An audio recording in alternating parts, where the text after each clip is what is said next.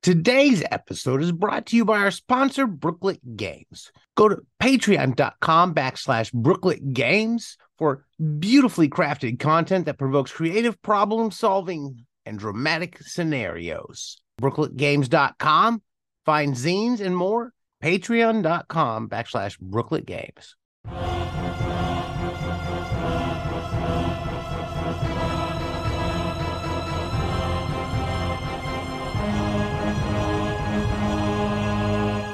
Welcome to Wobblies and Wizards. I am your host, Richard Duane of Varrook Studio, author of Moonlight on Roseville Beach, Sherwood, and Barrow Keep. And I am joined today by my co-host, Logar the Barbarian. Hello, I am Logar the Barbarian. How are you today? It's been like months since I got to sit down and take a lot of your time because I ramble on so much. You know what? I think that you and I made the record for longest episode ever of Wobblies and Wizards, which came in about 2 hours. It was put up on the Patreon. So if you want to hear that, it should be somewhere on the Patreon. I think it was the best part about it being 2 hours is that you had invited me on to talk about one thing, and I don't think we ever got more than 5 minutes on that one topic. It was fantastic. Though. Yeah. It also got to talk to you, so that's amazing. So yeah. Let's talk games. Let's talk Wobblies and Wizards. I think today we're talking both Wobblies and the Wizard side, right? Oh, nice. Let's do that. Yeah. So, since we last talked, I think we were waiting for Moonlight at Roseville Beach to come out, and I don't think Sherwood had come out all the way. You're still working on it, am I correct? Yeah. No, Sherwood had gone into layout when we last talked, and it came out. It got out of layout on November 1st, and then Roseville Beach was just heading into editing, and that came out on December 27th. So no matter what you plan on, just count on the fact that if you work on more than one game at a time, they're ultimately going to end up coming out at the same time, because that's just the way, that's just the way life works. But no, Sherwood came out on November 1st, and it has been really, really generously received, and has been selling really well, and getting a lot of encouragement. And I've got some fun things kind of lined up to kind of support that. And Roseville Beach is the same way. It's benefited by the incredible art direction of Dice Sugars, working with public domain pulp art as kind of the primary, actually really the only art source in the book. And it's just really exciting just to run, to look at, to be kind of an artifact in your gaming library. It sets the tone of that piece really, really well, even though, pulp, was about 20 years before, 10 to 15, 20 years before the time of the game. Yeah, it was still the movies and popular fiction of the 70s were still very much inspired by pulp art. Yeah, and there's something to say about how there's this association with history too, like how we perceive things. How I watch people looking back now at the way the 80s is portrayed on television. Yeah, and it's kind of weird. Yeah, it's not well, that's not how it was. But I guess at this point, in everyone's mind, that is a definitive reality of how it was. So going 20 years earlier to portray, I don't think there's a problem with it. It's not we got an accurate understanding of the past 90% of the time. Yeah.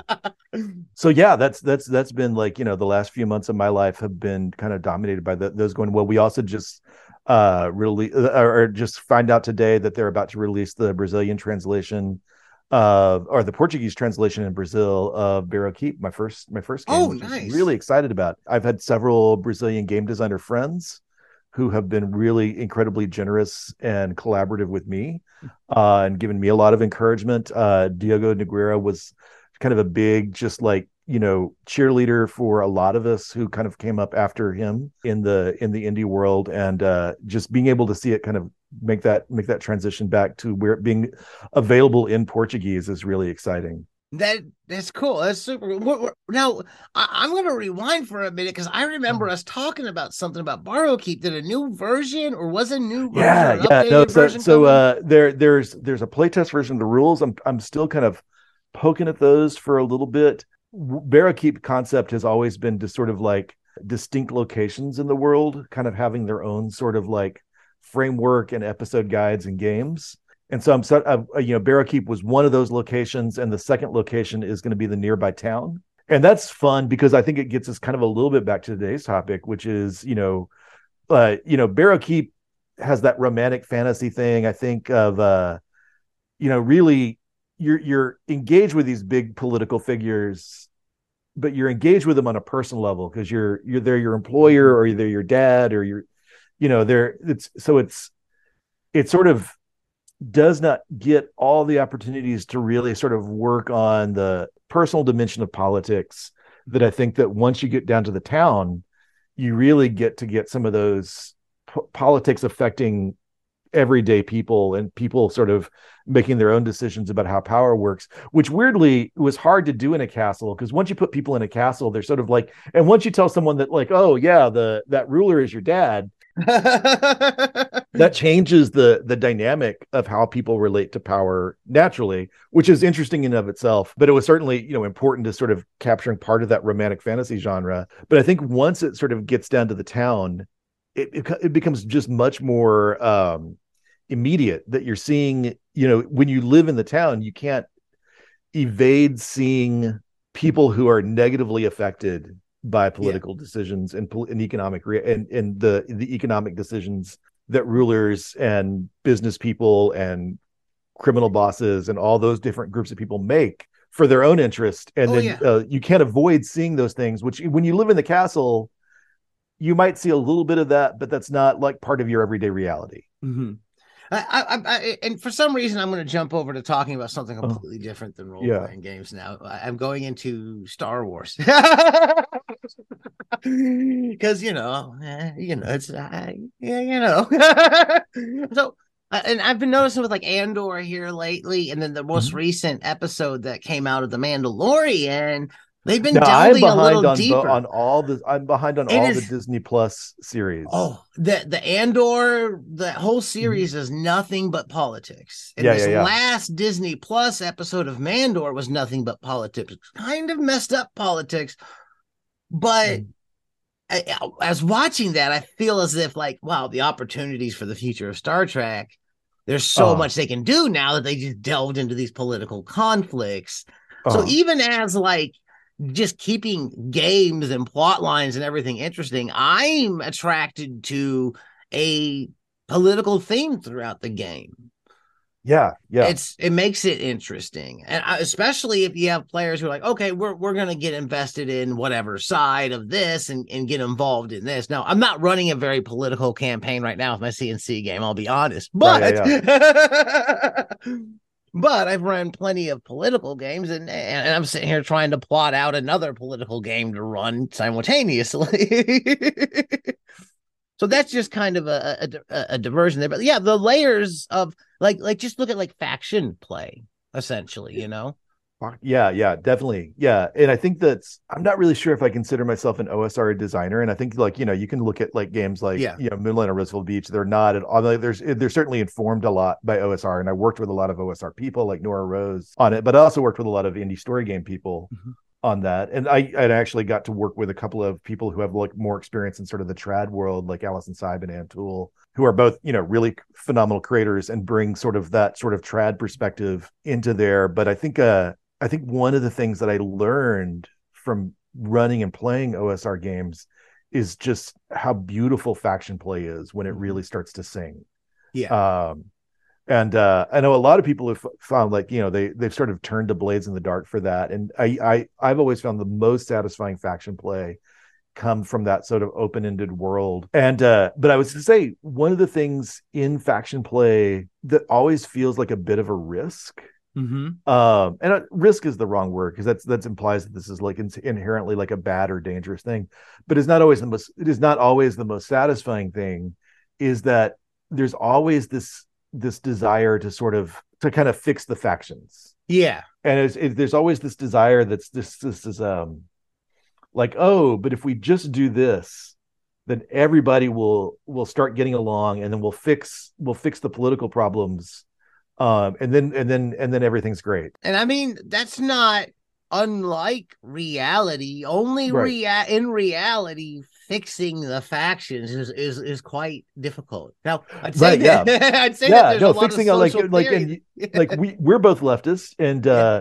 and we both have a lot of connections with the center left liberal world, and like fixing the factions is like Oh, is rough. I mean, just even among just leftists, even just like oh, taking out center left liberal world. Yeah. oh, yeah. If you just take like anarchists or Yeah. communists, Yeah. even within those categories, there's like the varying denominations are conflicting and fighting and screaming at each other Yeah. online and Yeah. everywhere Yeah. else. Yeah. It's like, Yeah. hey, y'all are fighting each other more than you're fighting the capitalists.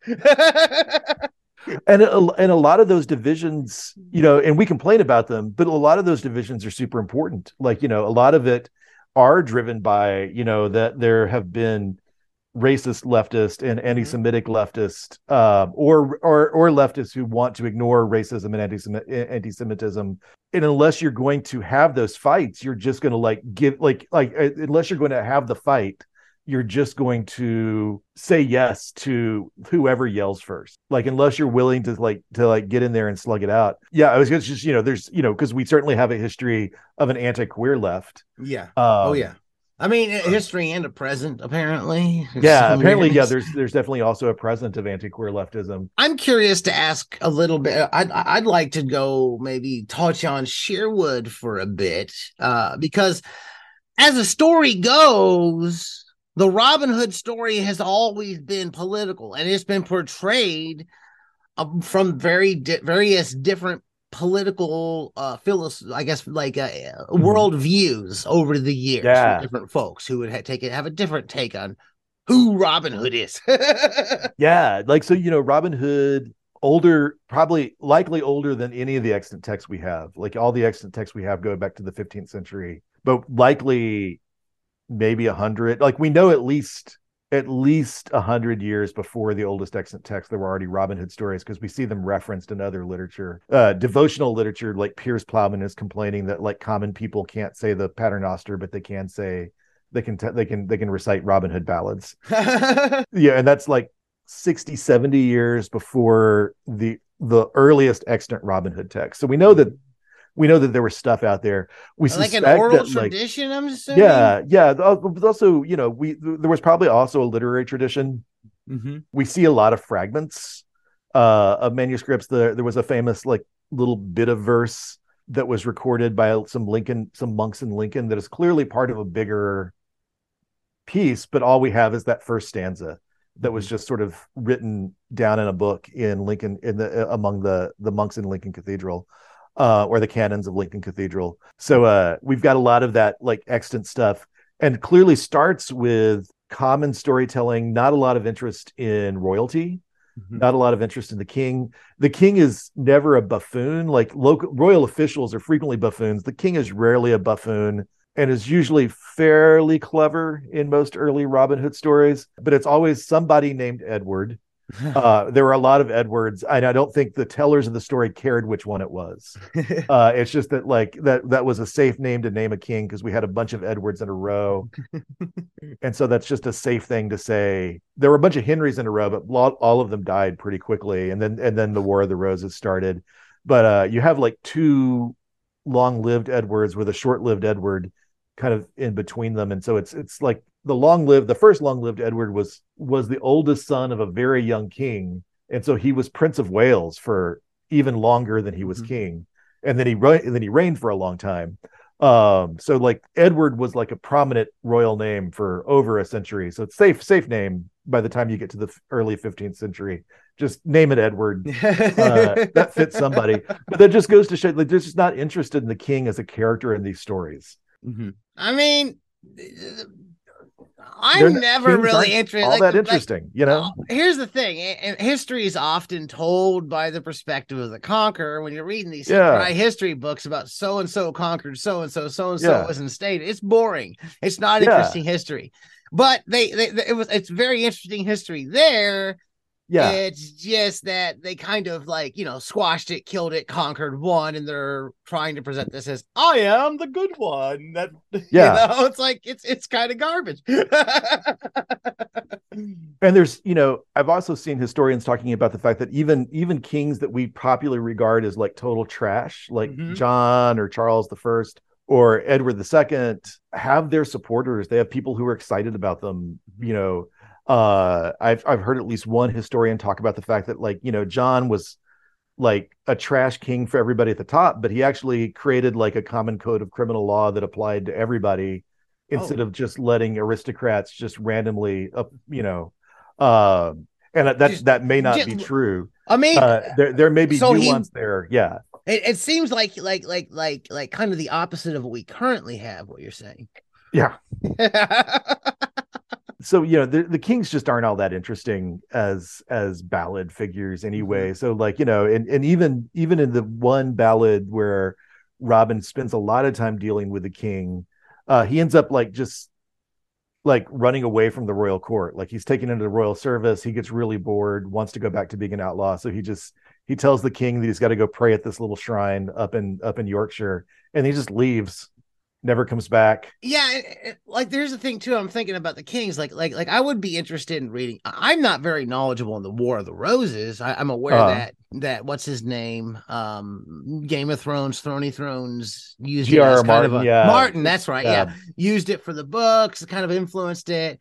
I'm sure if I get a good book on the War of the Roses, I would be just completely lost in it. But in general, like a biography of the current King Charles over there in England, I think would be a dry, boring read because the guy didn't do a damn thing besides be born into power. Yeah, spend his money and wield his power. He had popular, approaches to environmentalism, and that's about it. Yeah, Yeah. Yeah, and one of the things I would like to do with Sherwood is really kind of look at the effect of the Second Barons' War on like life for the common person. Simon de Montfort is a regional earl, and he decides to initiate a rebellion, and he is like very much sort of a modern, like people talk about like, it's difficult to apply our current understanding of the world to the past, but really like just Simon de Montfort is in so many ways just a right-wing populist of the Trump variety who just, he immediately just starts going like, what's unpopular? All these money lenders. And so he starts this really aggressive anti-Semitic campaign that kills thousands of people. And that and like, drives the king out of several royal houses. He attacks Nottingham, which is a royal residence, which is a town sort of formed around a royal residence. And at that point in history had a very large Jewish community, but just a violent, evil anti-Semite from a family of anti-Semites. He had several ancestors who had done similar things in France. But what I would really love to find is like, what is a common person's life like? What can we reconstruct about a common person's life? That's hard. That's kind of hard to find information. Like, I've picked up a few books on feudalism, and it's not the most like nobody back then was interested in writing about the common folks' lives for the most part. Right. We didn't have a Howard Zinn. Right. Yeah. You have a few contemporary folks who sort of reconstruct stuff, but it's hard for them to do that. Like, so what was the effect of something like the Second Barons' War when all the aristocrats or all the mid-level aristocrats suddenly like join the sort of populist leader, and then all of a sudden there's this massive disruption across the country, but we don't really know what common everyday life was like for everyday people during that time. And so there's a lot of I think by the time we get to the War of the Roses, there's more widespread literacy, and we can talk about a few more things. There's more widespread literacy. There's more chronicling. There's more local chronicles, more detail in the local chronicles. It's easier to reconstruct War of the Roses, but 200 years earlier in the Barons' War. And I've been very fascinated with the Barons' War because it sort of changed the shape of Nottingham, which I'm doing a lot of writing on right now. And I'm not going to try to do a historical fantasy version of Nottingham. Or I'm going to try to do a historical fantasy version of Nottingham, but with emphasis on the fantasy. But I'm not going to try to like make it absolutely true to history. But I think it's really important to see like people living in Nottingham got a little bit of different lifestyle from other places in England during the Middle Ages, just because the city's a royal residence, and it has like a giant like French presence. It's got a very large Jewish community, it kind of spreading out, and then the king is frequently in residence, but also that makes it a target for things like Simon de Montfort marching on Nottingham and doing big massacres of the common people. Well, I'm gonna ask because we're past time now. Oh, but I want to ask you one. Sorry, oh, you're good. I want to ask you a quick question. You said I got the impression maybe there might be something more involved with Sherwood or Moonlight and Roseville Beach coming up in the future. Could you tell us what we might expect to be seeing here soon? Yeah, Sherwood is. I've got two sort of projects that I'm working on Sherwood for. One is kind of a bestiary that's kind of driven by like creatures and people of the Greenwood. Bestiary is probably the wrong word. There's also a lot of people in there. The historic Sherwood Forest was a royal preserve. It connected to the Peak District, which was an actual historical location that was tightly tied to 14th century outlawry. There was a really kind of center of outlawry in the middle of England, in the Peak District, with a couple of gangs who were sort of collaborating to kind of control the Midlands from sort of their hideouts in the Peak District. Sounds like we can do some of that faction play with that. Yeah. And then also something that's going to be kind of a fantasy version of Nottingham. I'm hoping it will also have locations that you can pull into other games if you don't want to do something historical. A slightly different approach to Sherwood is making it a little bit more of an urban game where you see this in Robin Hood literature. People will certainly Paul Creswick's Robin Hood had like the outlaws forming like a house in town, like taking Marion's old family house in town and sort of making that their Nottingham headquarters. And we only see a glimpse of it in the novel, but I thought, like, what if that was sort of like a real sort of center of play? Like, what you had a hideout in town, and then certainly lots of Robin Hood television goes into the town a lot. It makes me think of the ABC Cafe. Yeah. Could you tell the folks where they can find you on the internet and check out your stuff and pick up some of the games? You have a few other games besides the ones we've already talked about as well floating around right now. So got a new site and blog up at r-rook.studio, which, if you go to my old site of r-rook.com, that'll redirect you there. And then you can also find me on Twitter at rrookstudio, all one word, and rrook at dicecamp.com or at dice.camp. So excellent. Well, I want to thank you for coming back on. It's been good getting a chance to catch up. Yeah, it's been great to see you. If you've enjoyed what you've heard today, give us a positive review wherever you're listening. You can find us on Facebook, search Wobblies and Wizards. Wobbliesandwizards.com is our blog. I'm on Twitter and TikTok at Logar Hale Crom. We're on Patreon, patreon.com/Wobblies and Wizards. And as always, keep those dice rolling.